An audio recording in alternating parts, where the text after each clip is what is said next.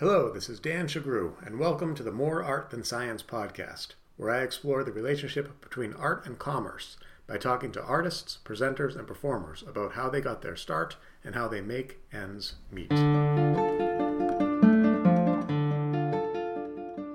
Welcome to episode 14, where I interview Armenian guitarist Gohar Vardanyan.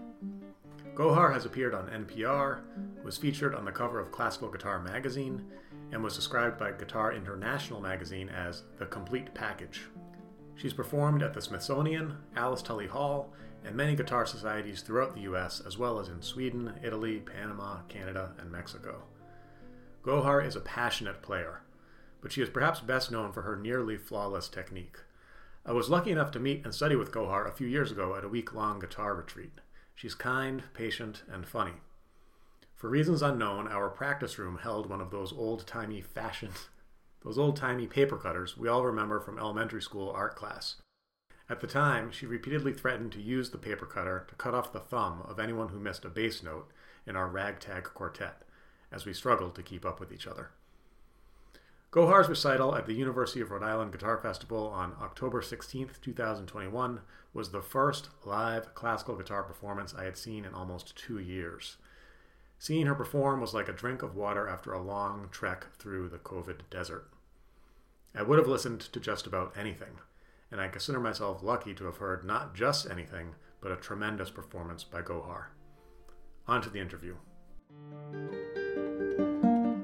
Welcome, Gohar Vardanyan. Thank you. It's a pleasure to be here. It's great to have you here. So we're here at the University of Rhode Island Guitar Fest in 2021. First time many of you are playing live in 16, 18 months. Mm-hmm. You played today. How did it feel to get out in front of people? It was nice. This wasn't the first time for me, which means it went a little bit better. But it was definitely the first time where it was full, kind of, where people weren't forced to sit, really far away and spread out throughout the whole space. So it felt nice to have the same energy and not have everyone sitting really far away.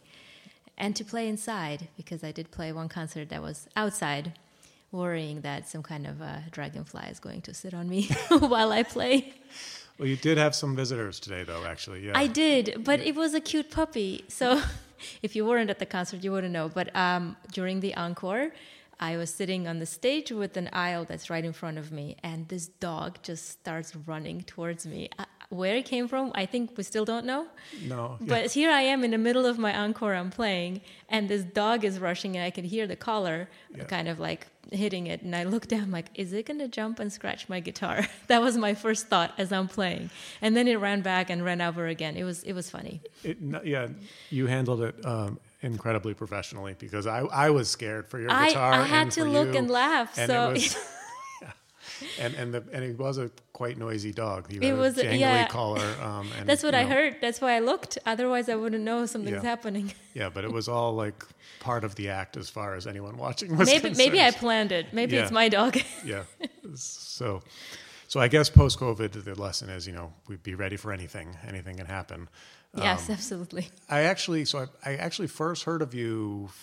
Was it 7 years ago already that you were on Brett Williams's podcast? It must be, yeah. I think that was March 2013.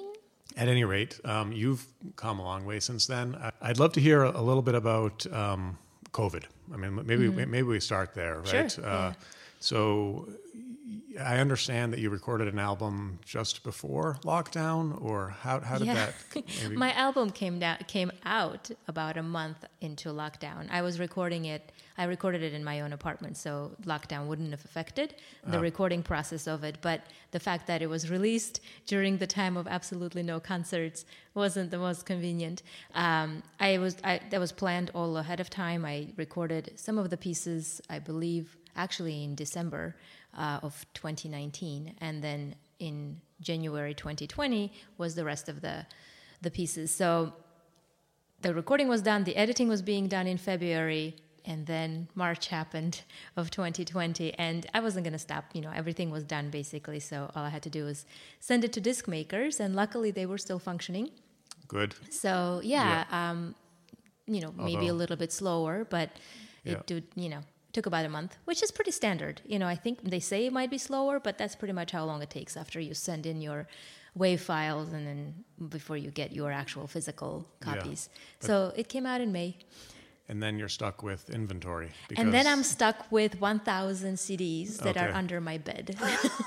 I did an Indiegogo campaign, which is kind of like a Kickstarter, in order to raise funds to print the CDs.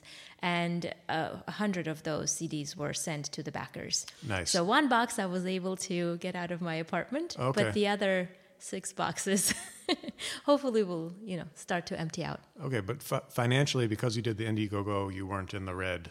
No. From the production. Okay, well, that's good. I already had the recording equipment Yep. that you just accumulate over time. I had to upgrade my microphones, but again, the Kickstarter or the Indiegogo really, it helped with that. And then the cost of producing the CDs. Mm-hmm. So no, I wasn't in a red when I made from the printing of the CDs. Yeah. So. And what kind of decisions did you make about where to put it in terms of platforms? I have just the physical CDs. They are available for download from my website. And digital download? Digital download in MP3 files and as well as FLAC, because some people said that they prefer FLAC because it's higher quality, and MP3 because you have to, I think, convert FLAC. I don't think any player just plays FLAC, so MP3 is standard. Everyone can play it. Yep. And so physical and downloadable. And also it's available on Apple iTunes as a download, not as streaming, but as download. Is that something that I've heard that the iTunes, the downloadable format is going away? Is that just for certain artists or is that? Honestly, I haven't researched that much. Okay. You know why? I don't make money from the CD, so it's there, it's available. So I haven't really researched to see what's there. The streaming I didn't do, so if Apple gets rid of their downloadable thing, it will not be available on Apple anymore. The streaming, I just felt like it's so wrong, because the artist gets such little pennies, not even a whole penny for every time something is streamed. Yep. And it's not, as I said before, CDs is not what's going to pay my bills. It's out of principle that you've put in all that hard work into making a CD, and then you're just giving it out for free. And not I understand that the fans are listening to it, but Spotify or Apple are the ones making money off of it. Yeah. And I just am out of protest, and it's probably going to hurt me because fewer people are going to hear it, but I'm just not going to do it because I don't care if, know. You're making a stand. Yeah. Yeah. It makes sense. Because for me, it's not going to make any financial difference if I get 0 point, I don't know how many zeros there are before that number. So we've had guests talk about this, and it depends on the artist and depends on of course. The genre, but it's for many nylon string classical guitarists, it's 0.3037. And the other thing is, I'm not Beyonce, right? I'm not going to have millions and millions of streams of a track that I recorded. Yeah. So it's really sense we're talking about. That's why I can just be you know what, Spotify, I don't want to stream on you. So. Yeah. So you've made that decision. So that's not a revenue stream. And now, of course, COVID takes away revenue stream of concerts, which I imagine prior to COVID was your primary source of... Not primary. Okay. No. I don't know how many... I guess I'm sure there are classical guitarists, purely classical guitarists whose only revenue stream is concerts. Yeah, but there's a handful. Generally, it's David Russells and the... Yeah, I think actually David Russell is the only person I think of that doesn't teach in an institution. My former teacher, Manuel Barroeco, he teaches... My other former teacher, Sharon Isbin, she also teaches. And I'm sure they play more often, of course, and it's a bigger revenue stream for them to play concerts. But generally speaking, if I think of my colleagues, most of it is from teaching. And concerts are great, but you have to play so many of them in order to make a normal living off of concerts. Yeah. So I remember hearing, I don't know if it was from Brett's podcast or where, but I remember hearing that you fairly early on embraced the digital medium in terms of promotion of your own work and teaching. And I see you more often, it seems, on Twitter, on Instagram, doing little clips, giving away tips. Yeah. has that helped you in your teaching career? Has that? I think so. It all started with making videos for Strings by Mail for their YouTube channel. And I was making, first it was just repertoire videos of pieces that were kind of that intermediate level, that they're beautiful pieces, but they're not really attractive to concert artists. So you don't see these pieces played in concert or recorded on professional CDs, but they're intermediate level. They're accessible to a lot of amateur players or students that would want to play, but they have no idea what they sound like because no one else recorded them. Because as a concert artist, and I do the same thing, for my concert program, I'm going to pick the juicy, difficult pieces that kind of like show off what I can do, right? I'm not going to, maybe for an encore, but I'm not going to make a whole program of intermediate level repertoire. So we started with that, record pieces that weren't recorded before. We called it the Unexplored Repertoire Series. And that was like my first introduction to making videos. And the setup was that I would play the piece, but we didn't want to just have a recording of the piece and not have anything like good to offer or something useful to offer to the person who's watching. So we also had an instructional element to it. So I would play the piece and then I would say something about the piece that I liked or something that would help the student learn to play it better.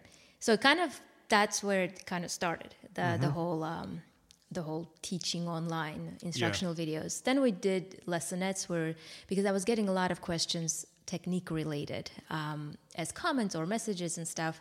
Basic things like how to do scales, how to do arpeggios, how to do vibrato. So we figured, all right, let's do a series where I was just going to explain outside of a piece, just explain how to do these things. So I started there, and then eventually it moved to my own channel where I do similar things, not technique specific, but piece specific, and put them on my channel. I did that with etudes because many people who learn to play the guitar, they play etudes, all those Carcassi etudes, Giuliani, Aguado, and all of that.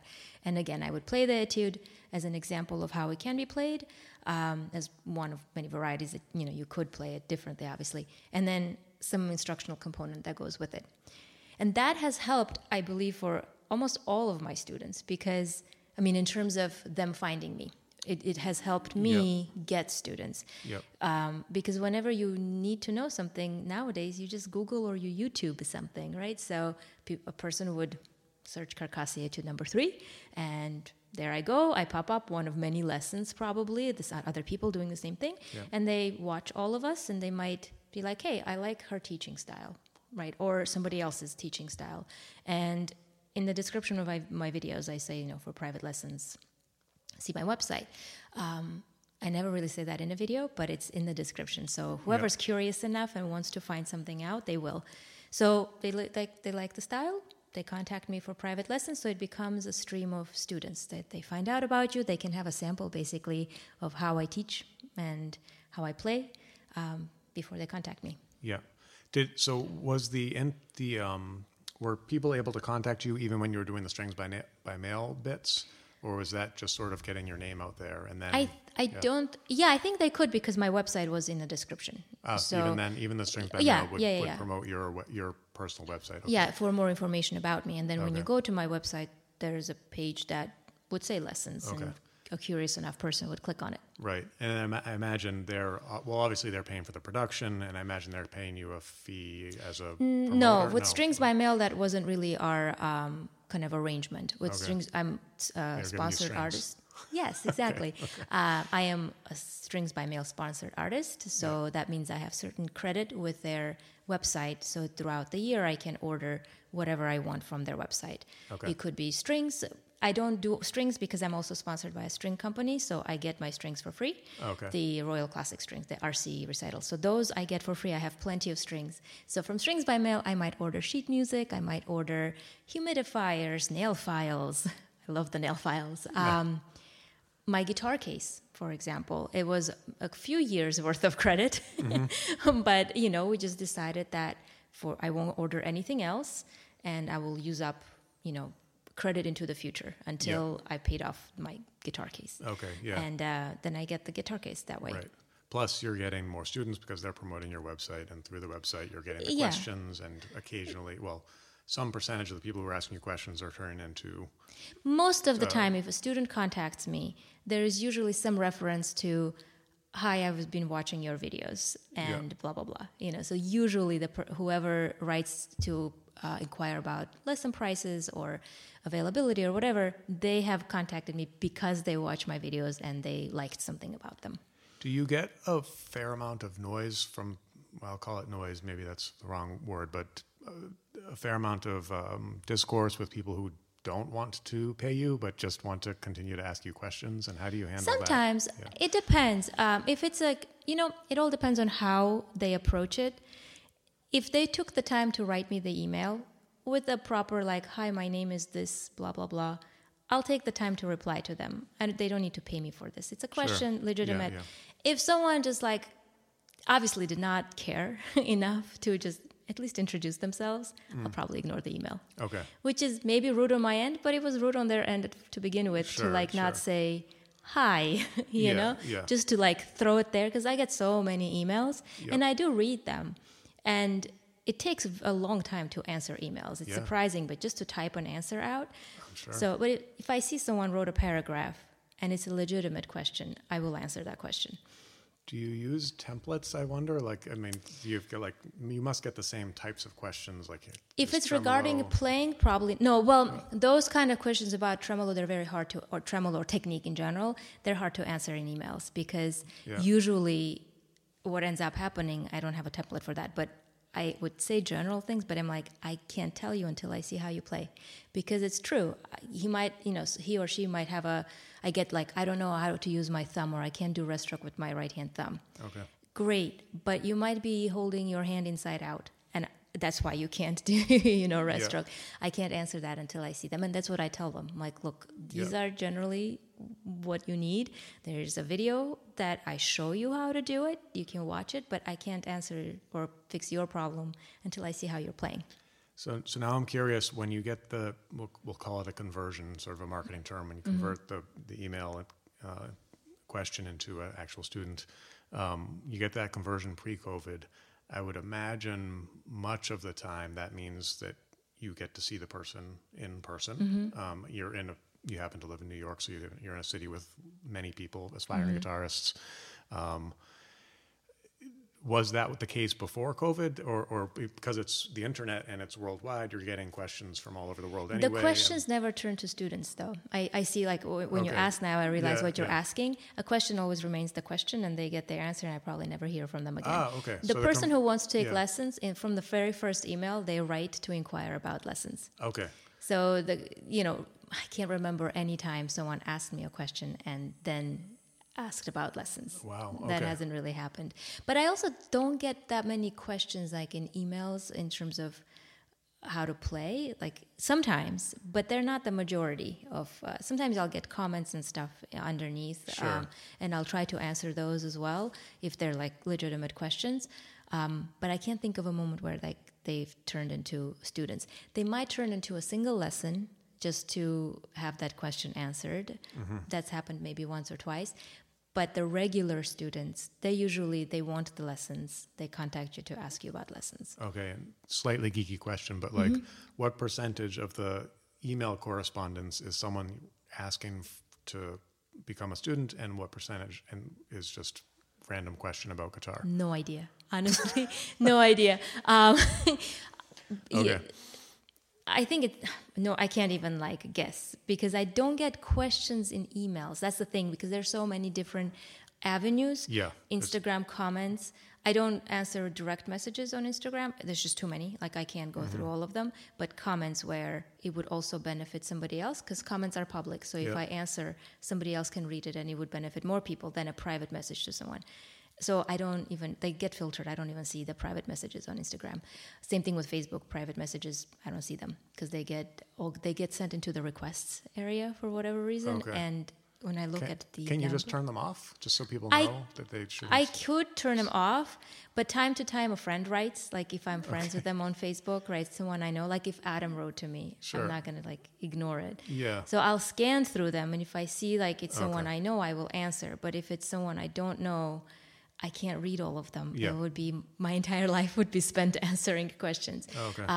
And then I also figured someone who is serious enough would take the time to email me.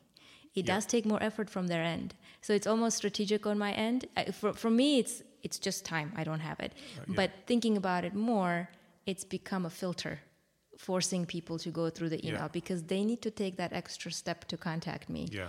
Which means they actually cared more enough or really wanted something. Yeah. And then I will take the time to answer. But it's so easy to just like send an email on a DM, or what they call direct messages, or send a message where it takes seconds from them, but it takes hours. It takes, well, for me, if I get 100 questions from 100 seconds from each person, right? Like each one sends me a quick question. It took nothing from them because they're one person, but I have to answer 100 of them. So that takes a long time from me. With the email, the other person's effort is more. So there's fewer people. Fewer people. And then also the ones that took the time are actually more interested. So when I answered them, it wasn't just like this fleeting thing they just thought of, like, ooh, let me ask her, and never thought about it again. Okay, so we don't know what percentage of emails turn into students, but we do know that there's a higher propensity for someone who emails to become a student than someone who comments on a YouTube or comments on an Instagram post or DMs, because the DMs definitely are not becoming students because you're not even answering them. No, because they don't even, you can tell from the effort put in. It's just a couple of words, and it might sound mean from my end, but it's really, I don't think it sounds mean. Endless. Like hours can be spent answering people, and I don't have those hours. I mean, the fact that you're putting yourself out there in the first place is generous from my perspective, so. And there is that, like, I don't get paid for that part, right? I get paid from someone who decides to take lessons and then continues taking lessons. So my time is actually spent teaching that person. Yeah. So back to the pandemic versus pre-pandemic. So pre-pandemic, you're getting the majority of students from people who are emailing. They're emailing presumably from all over the world. Yeah, they are. And so before March 2020, how many of your students were, live in the flesh, and how many were over the internet? They were about 50-50. Okay. Pre-pandemic, I would say half of my students I was teaching in person in Manhattan, and the other half were Skype, Zoom, FaceTime, whatever, whoever wanted to use whichever platform. During the pandemic, all of the in-person students, either they had to just stop lessons because they had difficulties in their own time, family, because, the world changed basically overnight, or they switched to online. So they were in person, and then we continued basically our lessons just on a two-dimensional screen. Yeah. And that was the case. I actually gained students during the pandemic, I think because people stopped having a commute. So they all of a sudden found themselves with extra time on their hands. So these are, again, people who actually liked the guitar, played the guitar already, but maybe didn't have time for lessons, or maybe they didn't have enough time to practice because they were commuting 2 hours a day. Yeah. So I gained a few students that had this extra time that they didn't used to have, but of course, all online. And this is, the pandemic, March 2020, you're 8 years plus into your teaching career. I'd say so. 2020, 10 years probably already, because I finished school in 2010. So by that time you've got, I would imagine anyway. Well, I know teachers aspire to teach fewer students, younger students usually. Yeah. So I'm guessing that by 2019, most of your students are adults, or in general. Well, in the beginning, I would teach whoever wanted to, because when you just graduate from school, you don't have that much say. Really, you need the students. And I was lucky enough to have really nice students, just pure luck, because sometimes you get students who just don't practice at all. I used to teach some younger kids, let's say 8 years old, 7 years old, but over time what I found is that I don't enjoy teaching kids whose parents are making them do it. So I have a couple of young children now. I shouldn't call them children because at this point 13 is the youngest, but she started when she was 9. But she loved it, and she's the last one that I took as a 9-year-old. I even told her parents that, look, I don't teach 9-year-olds, but because it was, they knew someone that I knew it was recommended, I was like, all right, let's do it. If she can do it, and if she likes it, and if she cares for it, let's do it. And she does. And I've been teaching her for like 4 years. The other students I have are teenagers, so older. Young children, I feel like it's also my way of teaching. I feel very responsible for like the technique development, the proper usage of the instrument, and I'm not there to babysit or entertain, so I need someone who is serious, and you can't have a 6-year-old who is like that serious because they're 6. Of course, they have other interests, and the guitar is just like this extra thing. And ideally, you do want to start when you're 5 and 6. And I started before I was 5, but I had That was my next question, yeah. Yeah, but that was my dad. He put up with all of my, like, I don't want to do this. He put up with it, and I'm really thankful to him that he did. But I don't want to be that person to somebody else's child. It's like, it's not in my personality to be able to inspire. I think that's actually the thing. I see some teachers that are really great at inspiring kids to play. I can't do that. I'm like, you don't want to practice? Quit, go, But I found that older students, adults who do it as a hobby, or just teenagers who want to do it professionally later, the self-motivated kind, great. I can do great with them because I can teach them everything they need to know, to a certain point. Yeah. With little kids, I'm not good at inspiring them.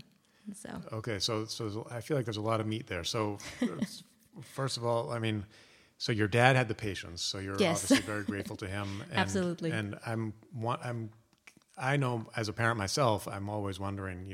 I know that most of my younger son is 11. Mm-hmm. He does not really like to play the piano. So at this point it comes down to bribing him to do it. Yeah, that's how it was for me. Yeah. Okay. My older son looks at what I'm doing with my 11-year-old, and he's saying, I wish you had done that with me, even though he knows, like, at that point he would have fought me tooth and nail. So, and I didn't pick it up until I was 14. And I kind of wish that my folks had forced me to do it when I was 7, but I'm sure when the 7-year-old me many adults, people who start to understand, they wish the same thing. Yeah. So I'm, first of all, kudos to your dad, and I'm sure, absolutely. And I'm guessing, like, if or when you have children of your own, you'll want to serve that function, or not necessarily. Not necessarily. Okay. No, you know why? Because this is a difficult profession. Yeah. You have to love what you do. And luckily I do love what I do.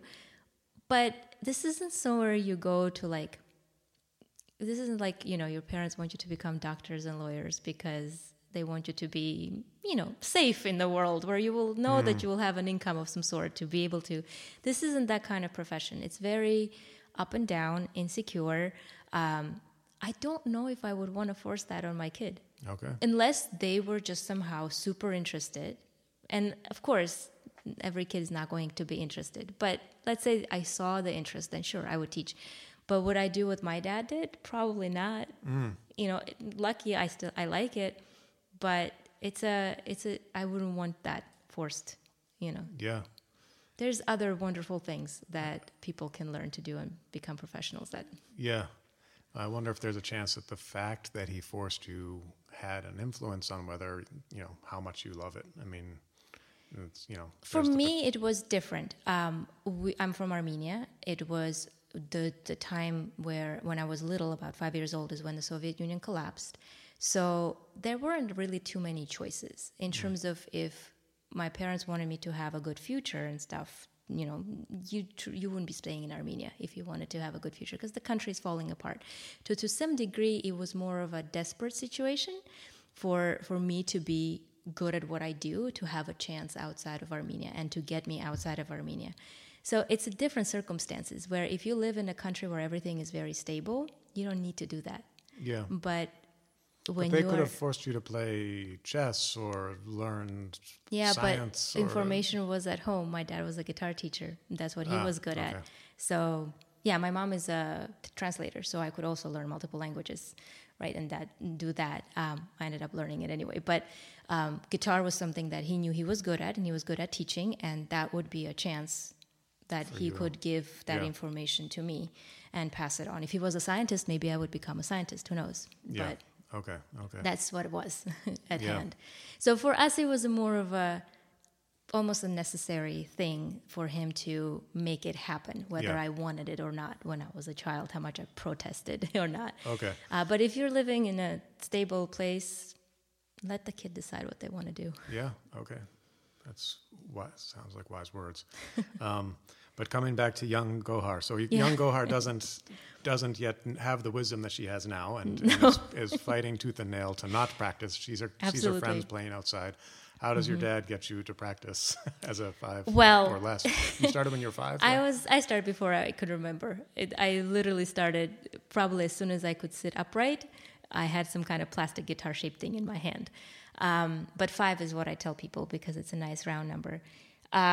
It was back then it wasn't money, because I asked, one parent actually emailed me and asked me how much I was paid to practice, because he was thinking of doing the same thing for his daughter. I'm like, this wasn't money. Maybe I grew up in a different time, but kids weren't paid money when I was little. I don't know if it was, I grew up in the early 90s, right? That's not how it was. It was ice cream, it was candy, it was new toys, it was getting to skip school. If there was a performance, if I had to play in a performance, I would not go to school that day. That's a big one, Yeah, and see, the thing is, I didn't want to practice because what kid does? My kids, my friends are playing hide and seek outside, running around, screaming around, and I'm playing scales. That's not fun. But I was good at it for my age. So being good at something does attract you to it, because you're like, ooh. So that's what kind of kept me going, because I had the advantage of starting with my dad. I basically had daily lessons with him. I never practiced on my own. He was always present. So I had the advantage of learning faster than the other kids my age, because I had lessons daily instead of weekly. And I was never doing anything wrong because I was constantly supervised, where a kid who normally takes lessons sees their teacher once or twice a week. Twice would be better, but the rest of the time they're free to practice wrong, whether they want to or not. They just don't know any different. Do you have students today these days who are practicing twice a week? Or, I'm sorry, twice a week? Taking lessons twice a week? No, this is actually back in Armenia, young children would always take lessons twice a week. If I went to a music school, my dad forced me to take violin lessons. That didn't last very long, but I took violin for 2 years, and I had lessons on Tuesdays and Fridays. They were 45 minutes long. They weren't 1 hour, but they were twice a week. It's just to have more supervision in between, to not have 6 days go by. Yeah, no, here it's not really the custom. That can get very expensive as well if you're having 2 lessons a week. But also I teach older students, so they don't really need that. They actually need the extra time in between to practice what they were taught. So I want to come back to the older students, but I also want to hear about when you were still teaching, because you had to teach younger students. What was the bribe of choice? Or I don't know what their parents did. Oh, okay. I didn't bribe them. It's not my job to bribe them. No, I understand that. But the ones who were practicing, you don't know I have no idea what their parents were making them do it. Okay. That's their own business, what they bought them or didn't buy them. Okay. But I have to say they rarely practiced too, so... So most of them probably weren't getting bribes. Yeah.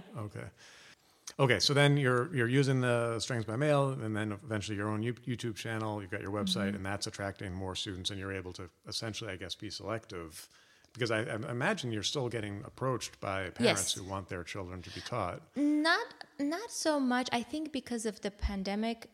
Well, see, teaching kids online is almost impossible. And I actually was approached a couple of times, kids who lost their teacher because of the pandemic, they moved away, or they're not teaching in person, or for whatever reason. But I don't think you can teach a beginner kid to play, not if you want to do it properly. You can do a lot of things, but I find that wrong, because with a child or anyone, even teenagers, even a complete adult beginner, in order to teach them to play properly, you need to be present to actually touch that person's hand and put them in a right position. And with the younger the person, the more physical it becomes, because you can't explain things to them. You have to show them. And sometimes the visual over the camera doesn't really translate properly on the other side of the screen. Yep. So I explain that to parents, look, if you want proper instruction, it would be wrong to start online. Even though I know a lot about technique and I know what to teach you, I can't transfer that information.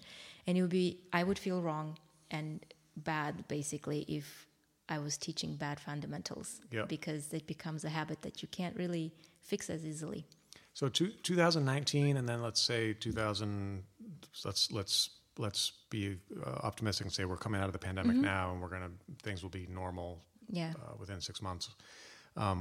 If you had a student in New York, would you insist that they be in person for the reasons that you just stated, even if they were intermediate or even advanced? No, it depends. If they're adults, first of all, they can make their own decision. If they're complete beginners, I would probably suggest that they were in person. But if they're in New York, at least for the first month or two, so that I can show them, they can see, to get the right dimensions, the right positions. And then after that, they can switch if it's not, working out. But most of my students who are in New York, they are in person. They don't want online lessons, because why would they if they can just meet me in person? Yeah. I think the student also realizes that in person is better. The ones that I teach online, it's because they live in a remote area or where there are no guitar teachers for in person, or they specifically want lessons from me and I'm not in their area. So then, that's what happens. You do the remote. And the ones who are in person, are you in a position where you can say, okay, you come to my place, or are you still traveling? I don't teach out of my apartment. Okay. It's just because I want the separation. I rent a studio on hourly basis in Manhattan, and we meet for that hour in that space. It's centrally located. It's easy for everyone. I go to that. It's my workspace, kind of. It's more professional that way, too. You have one commute, and you just have several students in a row. Yeah, exactly. And I don't live in a central location, central meaning I live in New York City, but I don't live in Manhattan. Right. So it's inconvenient for people to go to Queens, for example, to take lessons, because it's not central, especially if they live in Brooklyn, for example. Yeah. That would be hard. So how many students are we talking about at the studio, like pre-pandemic and maybe future? How many are coming to this studio? To the studio, I think right now it's maybe 7 or 8. Okay. Yeah, I think that's how many hours I'm in the studio. And you space that out over 1 or 2 days? 2 days, yeah. 2 days, so 4 hours a day or whatever, something like that. Yep. Okay. Yeah, you can't really do more than 4. The thing is, I could if I created a half-hour break somewhere, but you need time, because if I, let's say, teach from 2 to 6, that's a long time of just sitting, and I can't just take breaks in between students, because the studio is rented from 2 to 3, 3 to 4, 4 to 4 to 5, right? So I try to only teach in 4-hour blocks, never 5. If I'm desperate, I would, but 4 is the maximum. Then you need a snack, you need a break, refresher. I've actually heard that even in any other discipline, 4 hours is the optimal or most amount of time that anyone can focus on any given task. Yeah, it's I kind of, from experience, I realized after 4 hours, I want to stand up. So even if you're practicing. Actually, speaking of which, so you have 2 days a week where you have 4 hours with students, 3 days a week where you're doing just online lessons, I assume, or? Yeah, I teach 5 out of the 7 days. I have 2 days off. Okay. Sometimes I will allow a student to creep into my day off if I had to reschedule something. Yep. It all depends on if it's possible or not. If I am not doing anything on that free day, but I'll try to keep my free days free. Yeah. Okay, and then where do you fit in time to practice? Because you're playing pretty technically difficult material, as I heard today. I wish I had more time. Yeah. There are some days that I don't practice. It's just, if I teach... Secret. This is recording, Oh, I know. Okay. Oh, I know. It's not, it's a secret or it's not. It's just impossible. If you teach 6 hours one day, let's say 2 Skype students in the morning and 4 people in the afternoon, right? Or even just all Skype. I don't want to hear guitar ever again that day. I especially don't want to hear myself playing the same thing over and over again.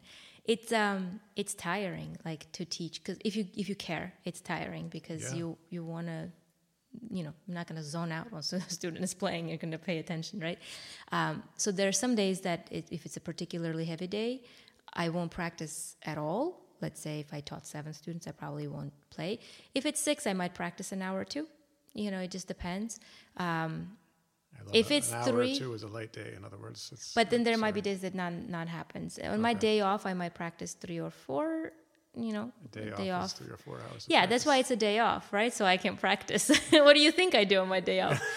So, if I only had a couple of students, then if I don't practice, that's all totally my fault. It's just me being lazy. So 5 days a week of students, and then on the days off, 3 to 4 hours of practice. And mostly it's 3, sometimes it's 4, if I'm being 100% honest over here. So that's good. Yeah, it's never 4. No, never more than 4. 4 is my maximum. 4 is your max. Yeah. Yeah. Which again sort of fits in with what I've read about productivity. You really can't even if you take a break, I just feel like your brain is like dead. Yeah. So and did that increase or decrease? Did teaching and practicing increase or decrease after the lockdown? The teaching increased because I gained more students who all of a sudden had time to practice. The practicing decreased because all the concerts went away. So I'm like, woohoo, I don't have to practice anymore for only a period of time. And then you start missing it. Yeah. And also like the timing, the last concert I played was in February. And then I was editing the CD and all of that. And then the whole lockdown started in the middle of March for us, right? So April, May, I was occupied with the CD. So I practiced very little in those 2 months. And it's the beginning of this crazy time. So I probably spent too much time watching the news too, where I could have practiced because I had the time. But instead you're watching, scary things on TV. Yeah. But then once like summer came along, it started getting better too. At least in New York City, the summer of 2020, we saw that, our crazy time go down, so we could breathe a little bit. Then I started practicing a bit more too. But I used it to learn new repertoire because I knew concerts weren't going to happen for a long time. 2020, there was no way the concert would come back. Like it was already, like you could tell that we're not going to recover by fall. Yeah. So I'm like, all right, I probably have a whole year where there'll be absolutely no concerts. And that ended up being true. I think they started again in the spring of 2021, where invitations started to come in or actual events started to happen. So I just used it to learn new rep, and for me it was the Bach Suite 997. Nice. So that's once this concert is like now it is done, I'm gonna go home and on my free days I'm going to practice the Bach and record it. And record it. Record it for YouTube. For YouTube, okay, very cool. Normally, what I do is ask, what would the interviewee like to go out with in terms of music? So I imagine maybe something from your CD, or maybe sure, that would be great. What would be your track of choice off of the CD? I'll let you choose. It doesn't. I mean, I recorded it. I hopefully made them equally good, like listenable. Okay. So you can pick whichever one you want. All right, cool. Yeah. Well, then I will have to. I'll have to edit that in, and after I listen and make my choice. Sounds good. Sounds good. I'll introduce the song. Okay. Well, Gohar, it's been a pleasure. Thank you for taking the time. Thank you so much for having me. And thank you for the concert this afternoon. It was wonderful. Thank you. University of Rhode Island Guitar Fest, and we're out. Okay, so bear witness. Gohar left the choice to me. Her CD Grand Solos is more than just listenable. It's now in heavy rotation in my dining room, and my 11-year-old son seems to have taken a shine to it. The whole CD is simply great. Because I'm a sucker for Bach, my first choice was the opening track, the prelude to Bach's Lute Suite No. 3. But over the past few listens, Fernando Sor's Grand Solo, Opus 14, has snuck up on me, and as of today, it has crept past the post to become my new favorite track. So here it is, Gohar Vardanyan performing Fernando Sor's Grand Solo, Opus 14. Enjoy.